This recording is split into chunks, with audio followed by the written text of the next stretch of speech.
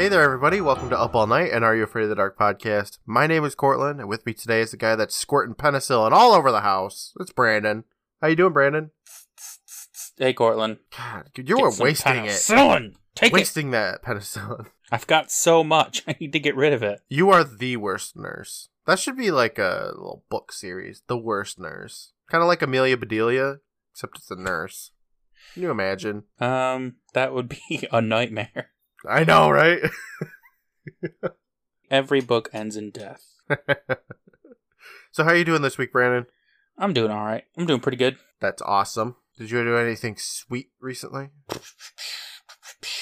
No. Yeah, I didn't really do anything cool either. I can't think of a single thing. Wow, this is like the first week where we haven't had anything cool.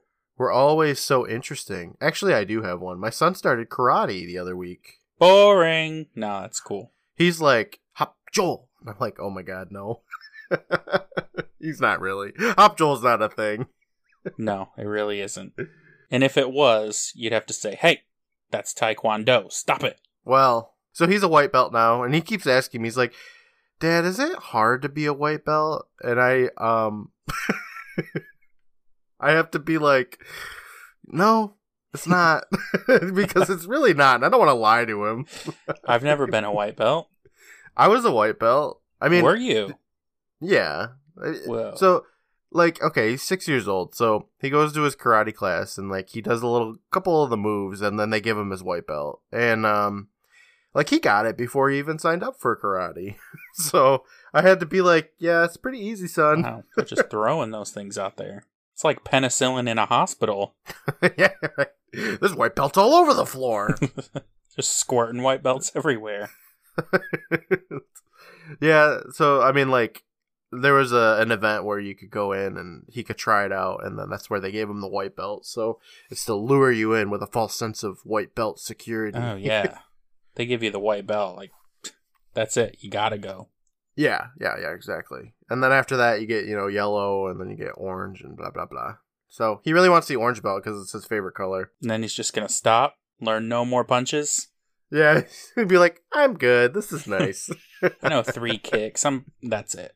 It's pretty fun, though. I'm glad that it's opened up so that he can do something because, yeah, he likes it. So anyway, life is awesome.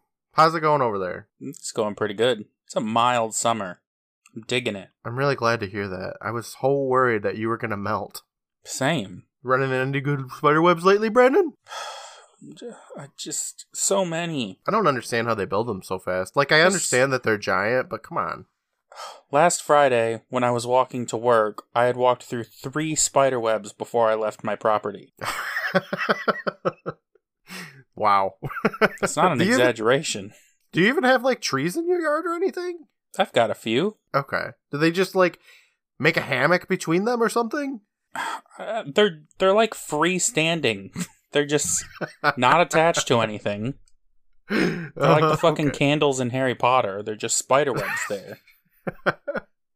That's how I envisioned it, but, like, I didn't know. Okay. Just, like, from the clouds or something? Yeah.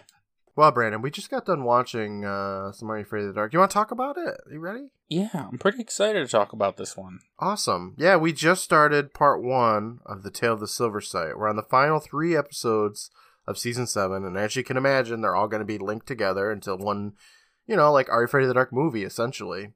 What did you think of The Tale of the Silver Sight part 1? It's definitely a part 1. Oh, yeah. Right? Yeah. It's like 10 minutes before anything like really substantial happens.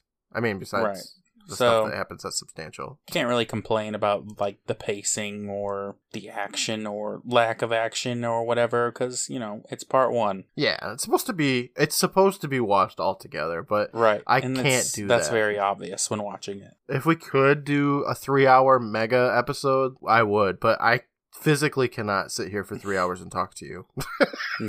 No. We've tried it before. We've tried to talk, and it just, no. Yeah, remember, we had that work. talking contest. It did not end well. I had to move to Australia after we tried that. So, we're going to do it in 3 parts. I thought it was a good episode, though. I liked it. I had fun with it. It's really nice to see the Midnight Society outside of just the campfire scene, Yep. really. And I know that seems to be Definitely. like a complaint for people of the newer seasons, that it's like, oh, I want them to sit by the campfire and tell spooky stories. And yeah, I get it, but it's also fun. It's fun this way too. Yeah, it is. I've always wanted to see more of the Midnight Society. I want to see more of the Midnight Society, but not at the expense of the stories. So really, they just all need to be twice as long. Yeah, agreed. So we got DJ McHale back as the writer for this episode, and it's pretty cool. They got Gary back, and it's fun. I'm looking forward to talking about it. So you want to just dive in? Yeah, let's just do it. All right. Our episode begins, and we're walking up to the meeting spot with somebody, and the camera pans up, and it's Gary. It's Gary. Boom. Right away. He's an old ass man now. He does look quite a bit older, though, I will say. He does. Yeah. Yeah, I feel like he didn't really age a whole lot during the original run of the show. I mean, he obviously people age, he did, but like he didn't show it, and now he's like 20-something. Yeah. He's It's an great. older Gary. It's Gary. You were right. He's back, and he's, well, I wouldn't say he's better than ever. He's better than ever. Is what I'm trying to get. He's as good as ever. Yeah, he looks over the meeting place, and it's got all the new furniture and stuff, and there's a kid standing in front of the fire. And Gary calls out, Hey, how about letting an old timer sit in tonight? and the kid just kind of bangs a stick around the fire. So Gary walks up saying, "It's cool. I'm Tucker's brother. I used to run these meetings." And he walks up closer to this kid saying, "It looks like you changed things up a bit when I was here." And the kid whips around, and his face is all creepy looking, his eyes are pure black, and his teeth are all sharp. And Gary takes one look at that shit, and he books it the other way. We hear a phone ring, and an old man walks out from the woods saying, "Gary, I need your help." And Gary's all, "Gramps?" And then Gary snaps awake in his bed, and he answers his phone saying, "Hello? Hi, Grandma. No, it's okay. I was awake, sorta. What's up?" And the camera kind of like zooms in closer to his face, then his eyes widen, and he says, "No." Man, what a way to start an episode. Yeah, right? A dream Just sequence. right away, like, here's Gary. Boom. Here's a zombie kid. Boom. Dead grandpa. Boom. All a dream. Boom. It was interesting. So I don't know this kid, right? They just, his name is Wife Kid, and I don't know if I'm saying that right or not. What? W-A-I-F? Oh, waif. Waif. Okay, like wafer. I love wafers. Wafer Kid. Waif Kid. Mhm. Okay. Yeah, they call him Waif Kid. I don't know. I know that's like street urchin, kind of like ragamuffin. Yeah. Yeah. But I didn't understand what that was when I read it. So I was just like, why is this? What? I don't know. He's in like old timey clothes. He's got like a bowl cut. He kind of annoys the hell out of me. Honestly. Yeah. I don't like him. Just gonna say that right now.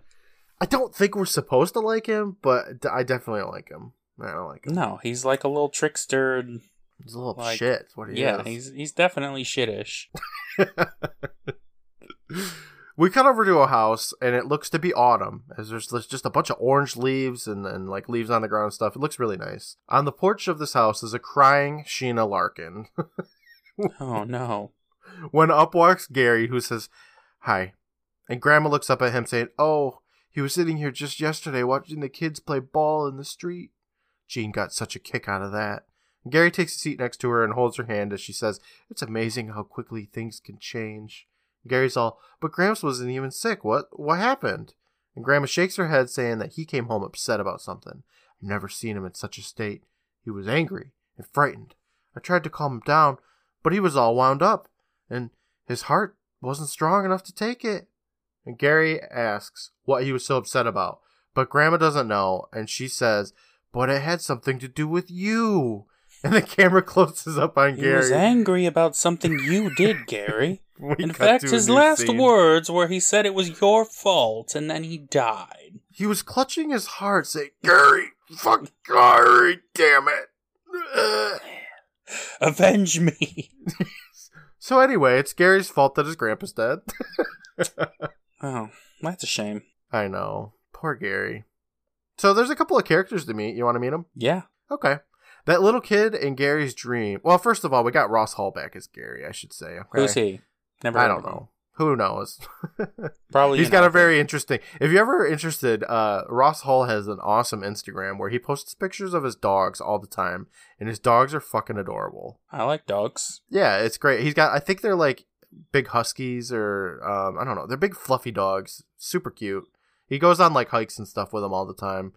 And Gary is buff as fuck, and he is a meteorologist. Pretty awesome. Cool. Follow him. That's what this is. Follow him on Instagram.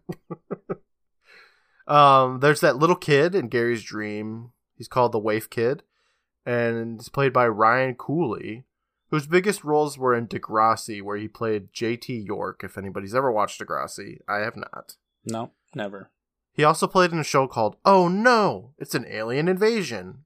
Is that the full title? Yes. Wow. Mm-hmm. Grandpa Gene. Because he was in the episode for a second. He was all like, Gary, oh, you fucking killed me. Oh, he'll be back. He'll be back.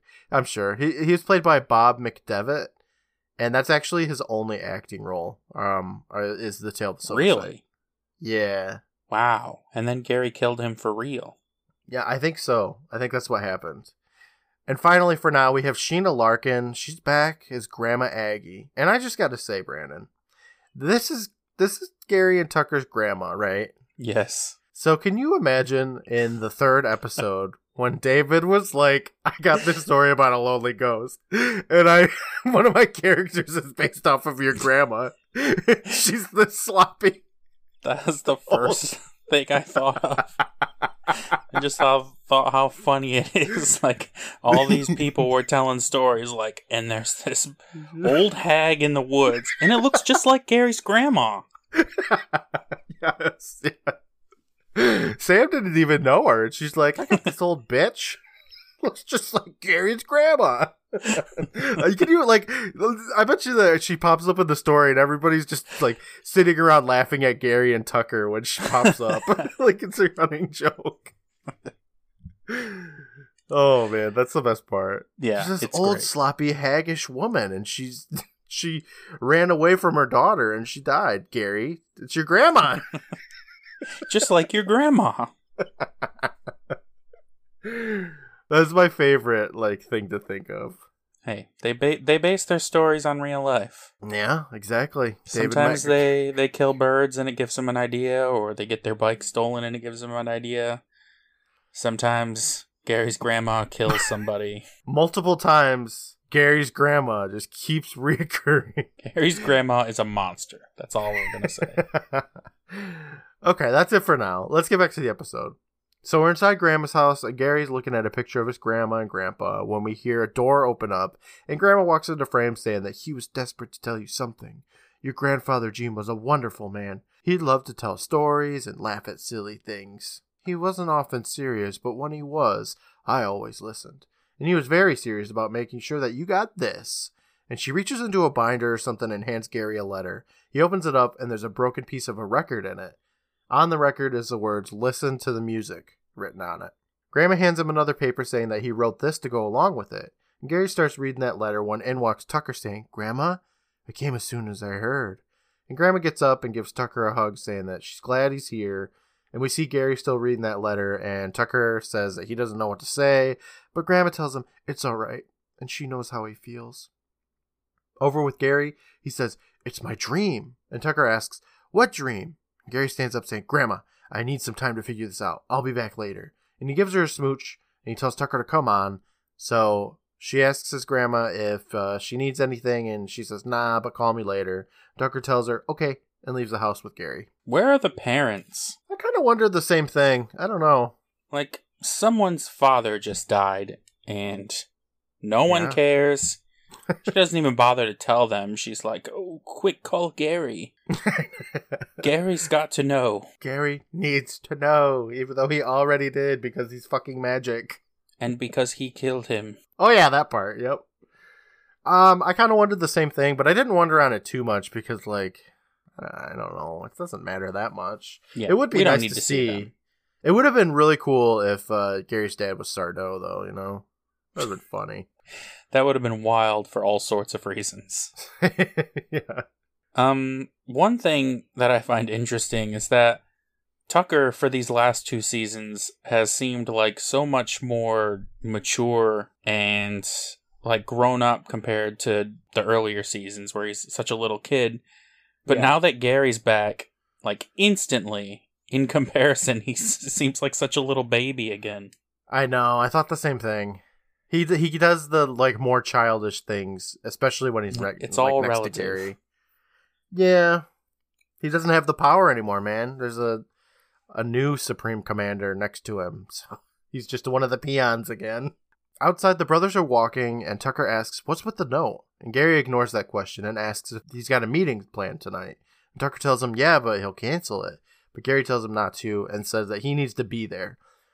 Tucker asks why, and Gary tells him that it has to do with this, and pulls out the record piece saying it might have something to do with why Grandpa Gene died. And he hands Tucker the record bit, and he walks away. And Tucker looks at it, sees the words, he pulls it away, and now we're at the campfire meeting spot. I like transitions. Very fun. We watch the entire gang walk down the trail, Quinn saying, "So, your grandfather started the Midnight Society." Gary tells them in 1937, he and 4 friends cleared the woods, made the fire ring, and built the storyteller's chair. Man, that's so much Midnight Society lore. Yeah, we get nothing and then boom. Nothing for happens. 7 seasons, and then it's like, alright, here's the entire history. Yeah. Crammed into like 3 episodes, an hour and a half. Boom.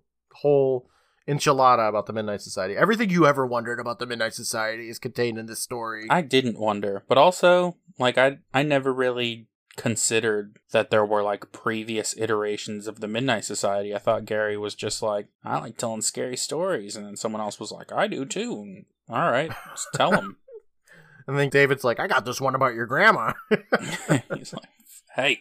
Yeah, I know what you mean. Like, I never really wondered about the backstory of the Midnight Society. I didn't care when they started it or whatever. But now that we have it, it's kind of fun. Yeah, sure. Tucker adds in that there's been a Midnight Society coming out here ever since. Except for that one break between 1996 and 1999. Hey, but ever since. There was a Midnight Society, we just didn't get to watch it. Ah, yeah, right.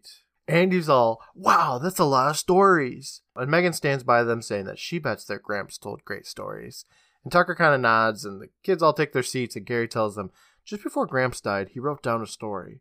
And the kids all want to hear it, and Gary pulls the note out of his pocket saying, His last. And it's the most amazing story the Midnight Society's ever going to hear. I love that. I know, right? The balls How presumptuous. Yeah. Like, hey, see, it's the best story any of you nerds are ever going to hear. I'm looking at you, bird killer. My bro tells me you told a story about a fortune cookie. The fuck out of here. Tucker's sitting back like, I kind of like that one about the pool zombie. And Gary's like, the most amazing story. Gary tells them he began it over 60 years ago and it's still unfinished. And Quinn's all, not finished. Tucker tells them that he wants us to finish it. Gary's kind of circling around the kids saying, it's about 5 best friends who got this charm from a magic shop. Cut to Andy, who says, like the Magic Mansion. Gary says, yeah, sorta. They thought it was a good luck piece. How the fuck do you know about the Magic Mansion? I invented the Magic Mansion. But they soon found out the only luck this charm had was bad luck. And Vance declares that this to be a great start and asks him to keep going. So Gary does. He says the charm was called the Silver Sight and it held a powerful kind of black magic. When they found out, the friends tried to get rid of it, but they didn't know how. And then horrible things started to go down, all because one of the friends, someone they thought they could trust, was using the evil magic of the charm. And Quinn looks around saying, a traitor in the group? Excellent. Gary continues saying, so one of the friends took the charm and hid it, and gave each of the others one clue that told where it was hidden. And he figures they'd have to put their clues together to find it, and working together was the only way they could destroy it. Vance says, cool, like a treasure hunt. What were the clues? And Gary steps up closer to the gang saying that the guy made a voice recording. They didn't have cassettes or CDs back then, so he made a record. He broke it into 5 pieces. On each piece he wrote down one clue, then gave a piece to each of his friends and kept one for himself. We cut to Andy who says, so to find out where the Silver Sight was, they had to put the record back together, get all the clues, and listen to it. Gary tells him, exactly. And Quinn's all, that's cool. Then what happens? And we cut over to Megan, who shakes her head saying, what happens is this isn't a story, is it? And Quinn says, what? And there's some screechy music, and Tucker stands up saying, yeah, this is a story, a true story. And he hands Megan the record pieces. Van says, "No way!" Andy asks Gary if this really happened, and he says, "Well, unfortunately, yeah." Megan asks Gary to tell them everything. So he looks around saying, "All right, here it is. 5 friends were the first Midnight Society. They never got back together, so the Silver Sight's been hidden all these years." Quinn's all, "Good, let it stay hidden." And Gary continues saying, "But yesterday, something scared Grandpa Gene so bad he had a heart attack, and it had to do with the Silver Sight thing." Andy asks if he means that it's come back, but Gary says he doesn't know, and this note is a plea for help. He gave it to me because he didn't think anyone else would believe him. And Gary stands up and hands the note to Andy, and Vange asks, "What kind of help?" Gary says, "Gramps wants me to track down the old Midnight Society, get their clues, find the Silver Sight, and destroy it once and for all, like they should have done years ago." Quinn asks why he's telling them, and we cut over to Tucker, who says, "Because we gotta move fast. Gramps was afraid someone else would find it first." Gary adds in that there's no one we could go to who would believe us except you guys. Vange asks, "So, what do you want us to do?" With Gary, he says, "I've got 4 names, the rest of the old Midnight Society. We split up, find them, and get their pieces of the record. That's it. Tucker and I will take it from there." Andy asks, "What if we find the traitor?" Gary's all, "I don't know. Look, I won't blame you guys if you don't want to help." And you can hear this crash of thunder in the distance while the Midnight Society members kind of think this over. And Quinn stands up first saying, "Gary, we tell stories here. Made up stories. This is like real." Tucker stands up next saying, "Exactly. That's why we have to do something, because it is real." With Megan, she asks Gary to tell them about the Silver Sight thing again. So he says, "Well, it's a charm. Probably a small thing, but it has some kind of power that can really hurt people." Quinn looks over at Tucker saying, "Oh man, I'm really not liking this." Megan asks Gary if his Gramps was a good guy, and he nods saying the best. Because, like, what else would you say, right? No, he was a real dick. He kind of sucked. He beat us. They gotta find out why he died. Megan sighs. She stands up and she walks over to Gary saying, "Okay, give me a name quick before I change my mind." And he hands her a name, and Quinn asks, "Why don't we just find the guy who hid the thing in the first place?" Which is a good point. But Tucker tells him that he died the day after he hit it. Which, how like, convenient. That's a big red flag, don't you think? Just a coincidence, I'm sure. Quinn's all, "Oh man, this just keeps getting better." Andy stands up saying that he'll help, followed by Vange saying, "Me too, but not by myself." So Gary tells him, "No problem, how about you two work together?" And he hands them a name. Quinn again pipes up asking if he thinks this is a little out of bounds. Tucker tells him, "It's alright, Quinn, you don't have to help." But Quinn stands up saying, "You know I'll help, because if things get nasty, you're going to need me." And he does this bro handshake with Gary, and it's really funny. They're just like...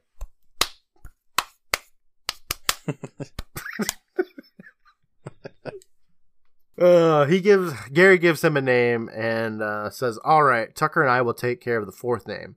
Now remember, it's pieces of the record we need. That's where the clues are. We'll meet tomorrow in my dorm room for a status report, okay?" Tucker jumps up saying, "All right, let's hit it." And Gary stops them saying, "Guys, well, thanks for doing this." And they all move to leave, but Andy stops Gary saying, "You forgot something." And he asks, "What?" And Andy tells him the story needs a title. So Gary's all, "Yeah." And he grabs a pouch of dust, saying that he hasn't done this in a while. And then says, Submitted for the approval of the Midnight Society. I call this story. And he tosses in a fist of dust, and the fire just dies out. And the kids kind of look around for a moment. Quinn saying, "That's kind of not normal." And Gary puts the pouch back, and they all walk away. And the kid from Gary's dream jumps into frame and laughs as the fire lights back up. And we get the title card, the Tale of the Silver Sight. And then we get something we've never gotten before. A little chapter title. This one's called The General. I like that. Pretty cool, huh? So, those kids came to the Midnight Society meeting to hear a story, and they got a chore instead. They did, but you know what? What a bummer. Yeah, but it's like a little treasure hunt. Treasure hunts are fun. They are fun. This is a very video gamey kind of setup. It is. I haven't played the Are You Afraid of the Dark computer game, but this would be a great setup for that game. I don't know. I'm sucker for this one-on-one time we're going to get with the Midnight Society members. I think it's going to be freaking sweet. Quinn, you go here and do this. Megan, you go over here, you do this. And I think we're going to get to watch it all. I think they're going to get to watch like their own segments. Yeah. I'm imagining that we'll get to see like, here's what Megan was doing while Tucker was, breakdancing or whatever. Yeah, we'll talk about it more in a minute, but yeah, I think it's going to be really intricate and interwoven, and it's going to be cool. Yeah, it's really cool. I imagine it was really cool for the actors too, because we see the Midnight Society week after week, and it's this big part of the episode, but I imagine filming it was just kind of not very interesting. maybe not interesting isn't the right word, but they just show up to this campfire set and do a few scenes, and then that's it. They're not a part of the story. Yeah, I don't know if it was when we talked to DJ McHale or if he talked about it in another interview, but I think they filmed all of the campfire scenes very quickly, within a day or a week or something like that. They just got them all banged out, Yeah. So it's really cool to see that they get to shine, and all the kids they're not bad actors either. I can't think of any lines that just didn't come out right or anything. They're all pretty decent. Yeah, it was pretty fun.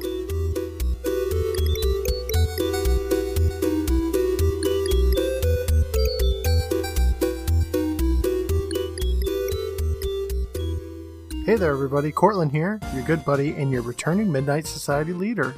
This is the first part of 3 in the Season 7 finale and original finale of the show. So, whether you've been with us since the beginning, you found us sometime after, or this is your first episode, thank you so much for taking a listen. You all mean a lot to Brandon and I, and it's always amazing seeing how much you enjoy our content. Like last week, I'd like to start off by thanking our patrons, the Bronze Beth, Eddie, Mia, and Tristan, the Silver Goth, Shane, Steven, Matt, and Geraldine, the Golden Day Days, Angela, Faith, and Sarah, and the Platinum Bostics, Bryce, Kathy, Evelyn, Kaylee, and Matt. Thank you for your support, everyone. Our show wouldn't be the same without you. Brandon is hard at work creating a work of art that includes all of our patrons commemorating our completion of Are You Afraid of the Dark? If you'd like to be part of the Up All Night family and be included in the artwork, become a patron for as low as $1 a month at patreon.com/privateisland. We upload hours and hours of bonus content, early release episodes, movie reviews, true crime, bloopers, and more. Higher tiers get more rewards. I hope you check it out and consider becoming a patron. All proceeds go right back into our show to help us make the best podcast that we can make. Don't worry, we're going to be continuing Up All Night well after we've finished with Are You Afraid of the Dark? Looking for more laughs? Give us a follow on Twitter at PRVT Island and Private Island Presents on Instagram. We make tons of content every week that really enhances our show. From memes to GIFs to videos for each episode to watching full-length episodes live on Instagram. Check it out and enjoy. For a quick link to the Patreon, the Discord server, our Facebook group, and more, check out the Linktree link in the episode description. I'm going to be updating our merch store soon to include all of our season artwork, so stay tuned. This week we will be recording our Season 7 wrap-up and recap episode, and we really need your help. Let's make this the best Ask Us Anything episode that we can. Send us your questions. You can ask us whatever you'd like, and we'll answer them in the episode. You can send them to us through Twitter, Instagram, or email them to us at privateislandpresents@gmail.com. We have a few questions so far and would really love to have some more. I'd like to take a moment to thank the Benevolent Badger for his work on the music for our show, aside from this theme, Dating Start from Undertale, composed by Toby Fox. I'd also like to thank Brandon for his work on the artwork. That's all I've got for now. I'll let you get back to the show. Thanks again, and I'll talk to you next week. Bye, everyone.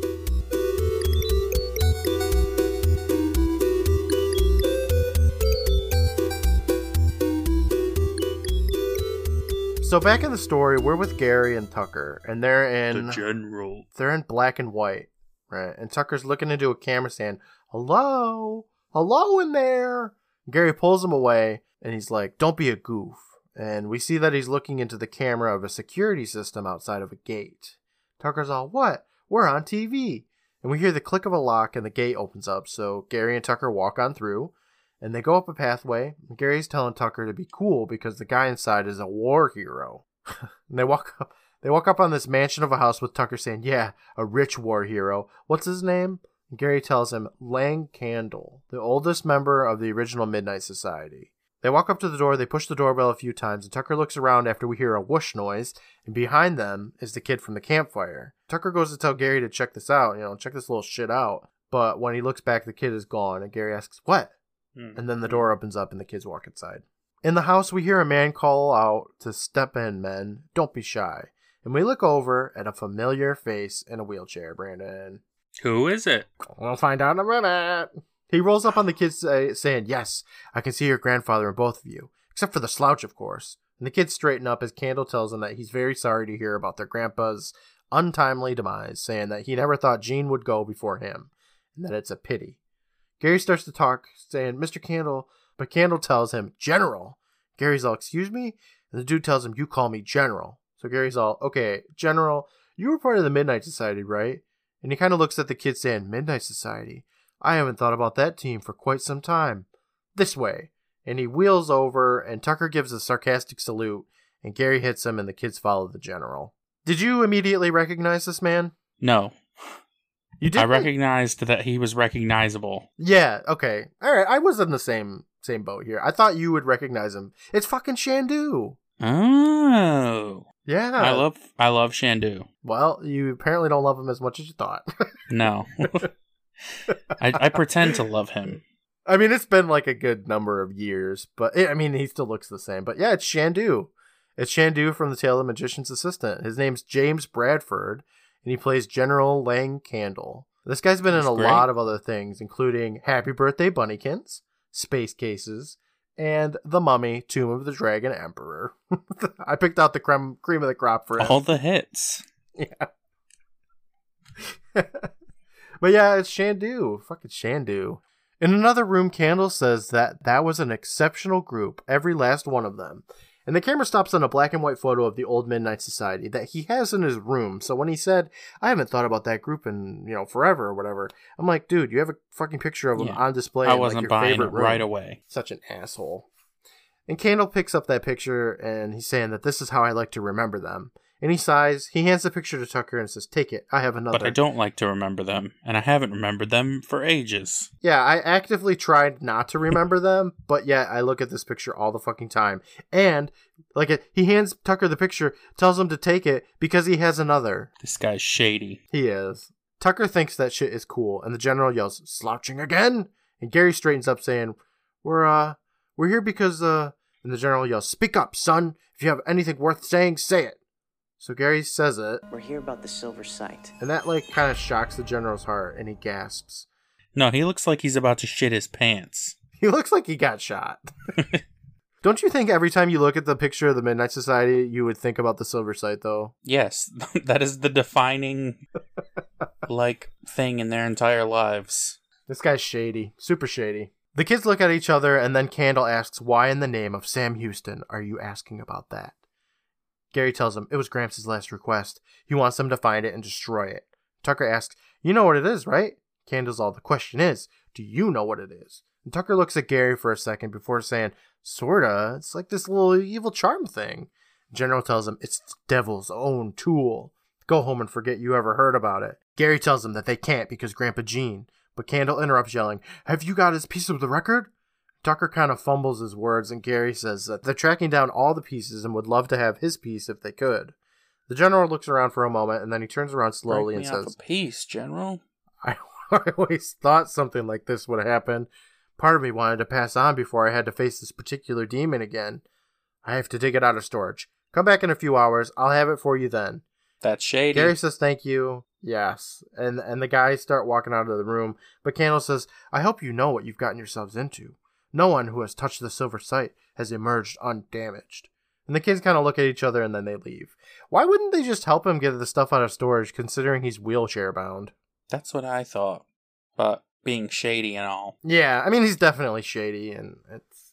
Is it trying to make him out to be the traitor, right away? Is that what they're trying to do? I don't know if they're trying to do it, or if they're just not being as subtle as they think they are. Yeah, I couldn't tell either.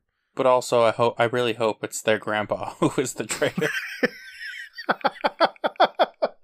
That's my big wish for this whole thing. That would be so funny. Now I want to wish that Grandpa Gene's the traitor. That's why he was never allowed to act again. Nobody could trust him. Outside, Gary and Tucker are walking to the gate, and Tucker says, generally speaking, I think the General is a little whacked. Gary tells him that it doesn't matter as long as they get his piece of the record. Super true. Gary walks through the gate, followed by Tucker, who turns around and we see that kid standing there again. Oh my god, I'm sick of this kid already. They stare at each other until the kid just runs away. Yeah, that kid kind of sucks, not gonna lie. Now we're back in Grandma's house, and she's sitting in a chair smiling at a piece of paper or something. And the front door jiggles, and then it opens with a gloved hand. And Grandma calls out, Gary? Tucker? and the person closes the door, and Grandma gets up. And she looks around for a moment, and then heads to the door and locks it.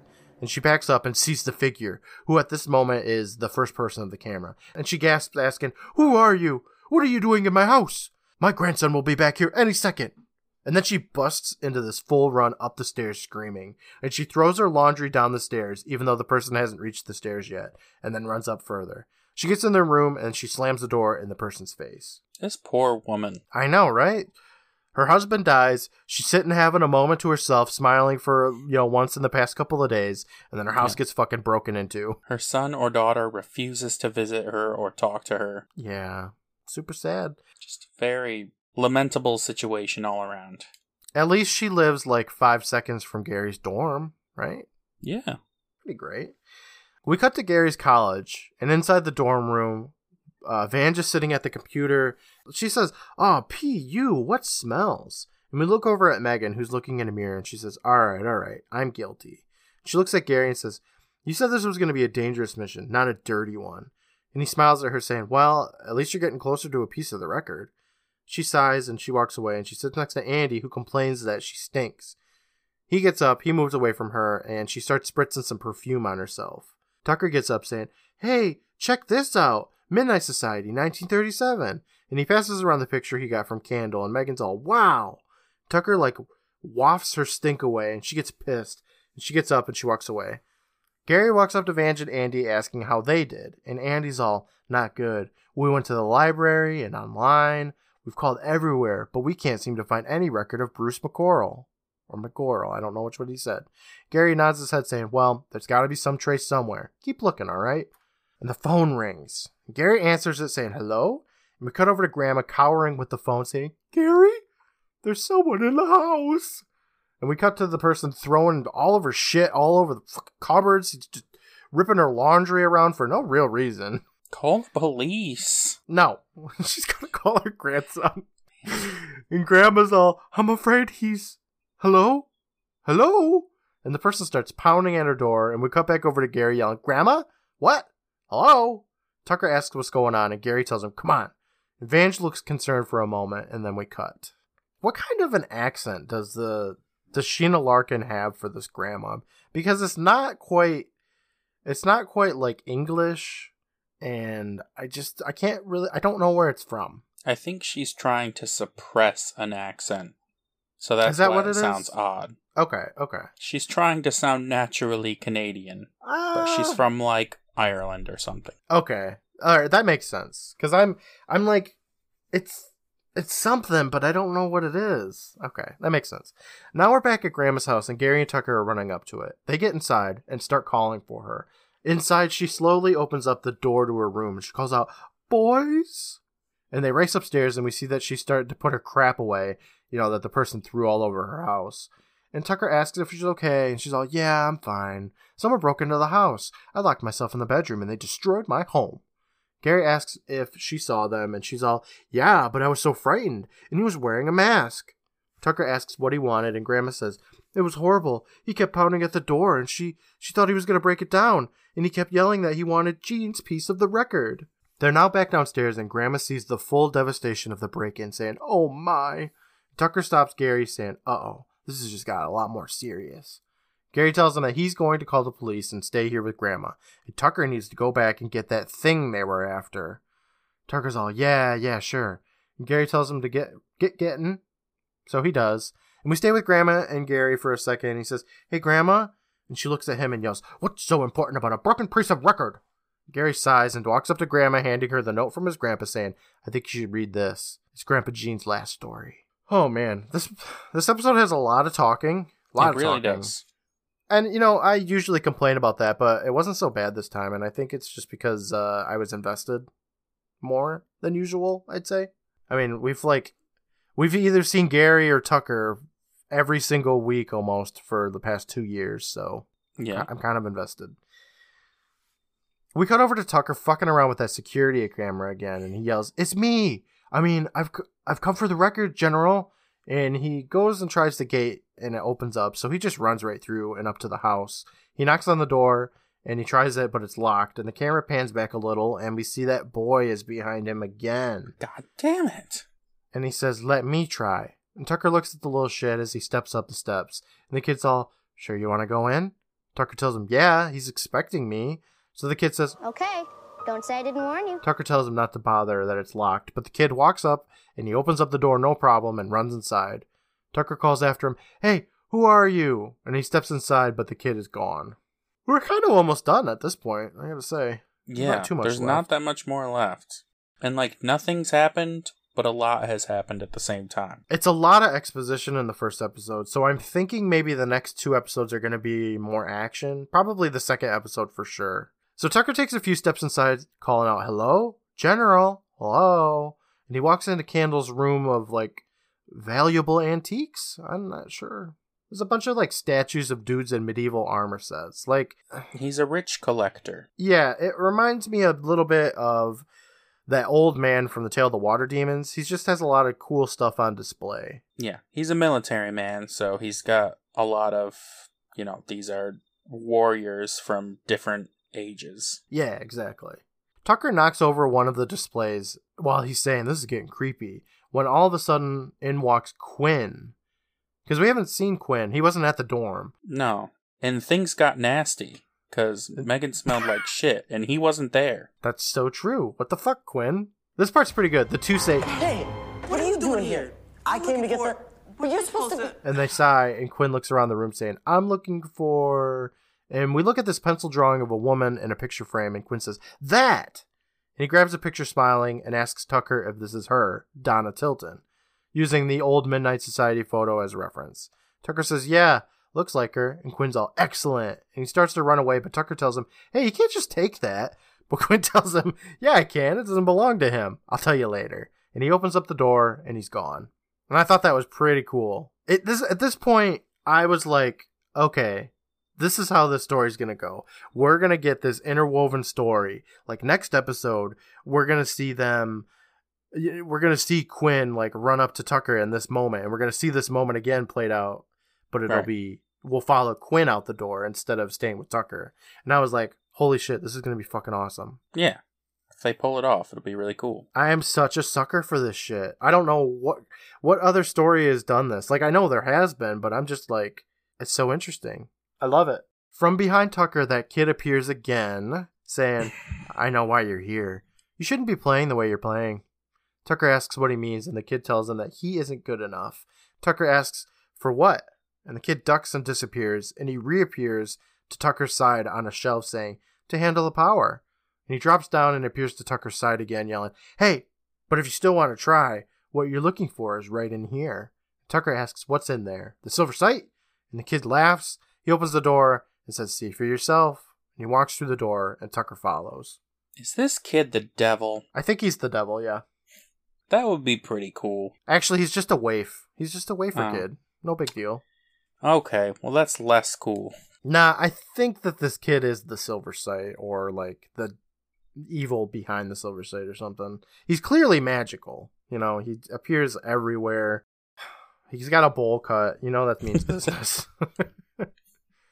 Tucker walks into the next room, and it has like this red carpet, and it is lined with suits of armor, all holding different weapons, and they're from different time periods. There's like a medieval suit of armor, like a samurai looking one. It's pretty cool. Yeah. I'm hoping that you're going to be better at describing these armors than I am in terms of like time period. So let's see what happens. I won't, but all right. He looks down this hall, and on display is half of a broken record. Like, the general got half of this fucking record. Yeah. It's weird that he'd display it that way. It's something important to him, so he wouldn't just shove it in a dresser drawer or something, but like to have it displayed like a museum piece, like, here's a piece of a broken record, like, that's a bit odd. Yeah. Because, I mean, this room is very, like, there's a ton of suits of armor, and they all look very expensive. And for a guy that's like, oh, I haven't thought about the Midnight Society, and then he's got a fucking shrine to them, I don't get it. Yeah. Like, he is up to no good, I think. Also, I just really think it's funny that he got half of the fucking record. Hey, they broke it into 5 halves, okay? Somebody has like a baby sliver of this record. Tucker sees that record and he says, "The record!" and starts slowly walking past these suits of armor. From behind him and outside the room, we hear the echo of that kid laugh, which stops Tucker for a moment. He walks up to one of the suits of armor and looks under its visor, but it's empty. So he walks away, and the armor turns to look at him. Of course it does. Yeah, I mean, what else could it be? Suits of armors love to look at you when you're not looking. Yeah, that's what they do. That's like their main thing. Tucker walks up to another suit of armor and turns around to check out another one, and we hear the kid call out, "You better turn around." So Tucker does, and a Shakespearean-looking dude, which is another suit of armor, attacks him with a dagger. He avoids that, and we see the full suit of armor move from its pedestal. Tucker grabs a shield from nearby and starts blocking the suit's sword attacks to some funky fresh beats, gotta say. Okay, I'm glad you mentioned that because that's my favorite part of this episode because it's so fucking weird. It's just, it's like... I saw it coming, like, obviously, like, these suits of armor were gonna come alive and attack him or whatever. But then this, like, weird generic hip-hop starts playing, and I was like, what? Why this? I'm not sure, man. Such an odd choice. Yeah. But at the same time, I'm way into it. It was pretty dope, not gonna lie. And it was 2000, so I don't know. It's fucking incredible. After a few blocked attacks from the suit of armor, it falls over, and Tucker looks at it for a moment when another suit of armor starts swinging its sword at him. He blocks and he dodges a few more attacks. Then he grabs a sword and he starts fucking hacking this piece of armor. Like, he starts hacking pieces off of this armor, and it finally decapitates it. He is. Now I know where he got all those kung fu moves from Lasermaid. He's fucking training up a storm. Hacking and slashing these valuable pieces of armor. We look at the visor and there's a human skull in it. Which is odd. Right. Tucker runs away as that first, like, Shakespearean dude gets up, and now there's a fucking samurai armor attacking him. He runs to the door, but it closes and locks on him, and the Shakespearean armor throws a javelin at him that sticks in the door right next to his chest. Is that right, though? It looks Shakespearean. You know, it's got, like, the frills. Yeah. I've never seen that kind of an armor before. Is it just supposed to be, like, European-style medieval armor? I'm going to say it's Spanish. Spanish. Okay. Conquistador. All right, that makes sense. A suit of armor and a gas mask turns and looks at him. That's a World War I soldier. Okay, I'm an idiot. A World War armor, like, gas mask wielding suit of armor turns and looks at him as Tucker gets the javelin out of the door. He rushes after the armors when the gas mask one jumps off the pedestal and tries to attack him. Yeah, I think he's got a spear or something. I thought maybe it was an axe. I'm not sure. But Tucker quickly dispatches that loser. He, like, smacks him in the head and just bops him on it, and he's dead. What an idiot. But his javelin gets ripped out of his hands by a chain from the samurai. And the samurai starts, like, twirling that chain around some more, and Tucker, like, avoids it. And it twirls around the neck of the neck and head of the Shakespeare armor, or the Conquista, whatever. Tucker then throws a fishing net over both of them, and he starts panting because I guess that beat him. But from behind him walks the biggest set of armor yet, and it looks like it's Mongolian, maybe, like Genghis Khan kind of armor, right? Yeah. It's got like this bone club in its hands, and Tucker yells, "Uh-oh," and he runs to the piece of the record. He grabs it and stops, and he looks back, and all the armors are back in place as if nothing had happened. Odd. Yeah. That was so much choreography for an Are You Afraid of the Dark episode. I think it's probably the most. Oh, definitely. I'm not going to lie, I thought it was pretty fun. Pretty cool. Well, yeah. I like how they mixed it up and that all of the armor sets were different. It wasn't just the same generic, full metal medieval style armor. It was like the samurai, and it was fucking, Genghis Khan with his Bubba Clubba. And it was a whole damn season of Deadliest Warrior all converging on Tucker at once. And Tucker fucking fishing netted his javelin, smacked his way through it. He looks at the record, and it reads, "Not all the eyes are brown." He looks up again at the record, and then we cut to the outside of the house, and Tucker runs out the front door. He walks down the steps, and out pops the kid from the house yelling, "I warned you."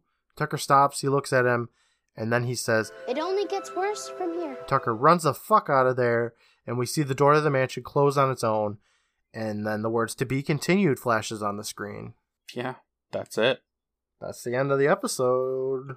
Well, there's not much more to say about the episode, really. No, I've said it all. Yeah, I hope Grandpa's the traitor. It will be cool to see what the other characters were doing at this. Why Megan's so stinky. Why Quinn is stealing photos. Yeah. And whatever the fuck Andy and Vange are doing. Going to a library. Like, that episode's gonna suck. But it's going to be super exciting watching them try and use the internet. Yeah. Alta Vista's not loading. Ask Jeeves. He doesn't have the answers.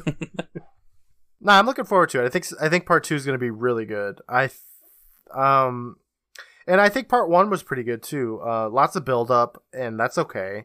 And then the action scene with Tucker was pretty great. Yeah, that's kind of all Gary. That happened. Oh yeah, Gary. that guy, he's back. Yeah. It was great to see Gary. It was, yeah. It would have been, I mean, okay, I'm not going to lament over the fact that we didn't get Betty Ann and Sam and... I will. Okay, do it.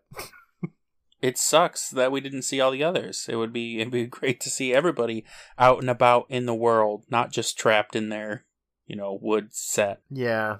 It would have been like those seasons, or the episodes of Power Rangers where they get, like, the old team back in for the season. Mm-hmm. It would have been pretty great. A legendary conglomeration, the greatest crossover event since Scooby-Doo meets the Harlem Globetrotters. So, boom. But it didn't happen. And you know what? It's fine. It's okay. It's no big deal. Yeah, I mean... We got Gary. You can only expect so much. Yeah, we got Gary back. But yeah, I think the next episode is going to be even better. And then, the amazing climax at the end. And then we can stop being friends. So... Yeah. It's a win-win-win-win. We're almost done with this thing. We are, yeah. You know what, though? What do you think the moral of the story is? I don't think we know yet. But call the police if someone's breaking into your house. Yeah, if your husband dies and you're old and you have kids, you should tell your kids before you tell your grandkids. It's a good idea. Yeah, it seems to be like the logical choice, but fucking Sheena Larkin's like, nope, grandsons. Gary's clearly her favorite. Hey, you know what you didn't mention? What? So, this is Grandma Aggie. She's the one that made the Aggie. cookies in the Tale of the Time Trap. Oh, yeah. Yeah, she puts lead in her cookies. Secret ingredient. Jeez. Yeah, she's history's greatest monster. Sheena Larkin was the one that made those cookies the whole time. They were some bomb-ass cookies from the looks of it. Mm-hmm. Yeah, that's about all I got. I don't know. If you're rich, be as creepy as possible, I think. Be a jerk. I think that comes naturally. Yeah, I think you're right. It's like a package deal. I think that's all I got for morals, but do you want to try and give like a... So normally we give a better name for the tales, but like, why not just try and give like this episode like a sub name? Like The Tale of the Silver Sight Part 1, Electric Boogaloo. Well, I don't know where the story's going altogether, but I definitely know the vibe I'm getting from the setup. Okay. So I'm going to say a better name is The Tale of the Fighting Hellfish. That's a good one. Yeah. Do you remember that episode of The Simpsons? I think I do, actually. Yeah. It's just like this. And it's the rich old guy who's the one who betrays them all. It's probably gonna be this rich old guy that betrays everybody. Like, that's what I feel like they're trying to push it out too hard, though. So maybe it's not. I hope it's a red herring. And I want Grandpa to be the worst, but if it's somebody else too, that would be a cool twist. So, who do you think broke into Grandma and Grandpa's house? Do you think it's the general? Like, he can walk? Well, he's the only he's one. the only other character we've seen so far. Like, he's the only one that at that moment that we know of knew that the records were like being tracked down, though, right? yeah, definitely. And I mean, unless something happens in Megan and Andy and Vange's and Quinn's stories where the people they meet are like, records? You know? Yeah, we don't know right now, but based on the information we have, like, it's that guy, obviously. It's gotta be. Plus, he wasn't even at his house because he was, busy running from the police. Yeah, he's like, give me a few hours to break into your grandma's house and then come right back. As far as tale names for me, I'd say it's gonna be my opinion. The Tale of the Silver Sight, Part 1. Gary's back, baby. That's all I got. That's a good one. He is back. But not for long. No, well, he's got probably give him another 2 episodes. Is what I'm gonna give him. Then he's back to college or whatever. Yeah. I feel like this episode's not gonna be very long. Usually we record for like at least another half an hour, but like this is pretty straightforward. By the time you edit this down, it's gonna be like 45 minutes. I know, it's not a problem. That's fine. I feel like this is giving me It vibes in the terms of like, in It when like the losers are all separated and Bev goes to her old house and fucking Ben goes to the library or whatever and stuff like that, and the monster like attacks them individually. That's the kind of vibe I get, and I think that's how it's gonna be in the next. Well, I mean, it was like that in this episode, so I think the next episode's just gonna amplify it. Yeah, I can see that. I know what you mean. What do you think we're going to be watching next week, Brandon? I think this is going to be a Quinn story. You think it's going to be Quinn night? I think so, yeah. I think they have enough time for like 1 or 2. Maybe we'll get like Quinn and Andy and Vange or Quinn and Megan. Well, there's only 3 episodes, so they gotta they gotta get the stuff out of here. And the third one's going to be wrapping stuff up. Yeah, okay. So the second one, they're probably going to find like most, if not the rest of the record pieces, and then the third episode's going to be them like figuring out what they do with them and where to go, and then they'll find the Silver Sight and destroy it. I mean, right? It's probably what it's going to be. Okay. You know what? I'm here for it, Brandon. I'm excited. This is the end of season 7. We are getting there. It's a fucking movie. Everybody loves it, and it's Gary's back. It's going to be great. I don't know. It's exciting times. It is. But, I don't know. I think that's all I have for now. I know this is probably going to be, like I said, a shorter episode, but, I mean, we're discussing 1/3 of a movie here. Yeah. There's only so much we can say. I wish that we could do all 3 at once, but I can't. I just can't do that to myself. Like, I can't imagine doing an hour and a half of notes. It takes me forever. That would take me, like, 6 hours to do, and I'm not down for that. I can't do it. So, we're going to end it here. We're going to pick up next week with The Tale of the Silver Sight Part 2. All right. I'll talk to you next week, Brandon. Bye, everybody. I'll be here. Bye.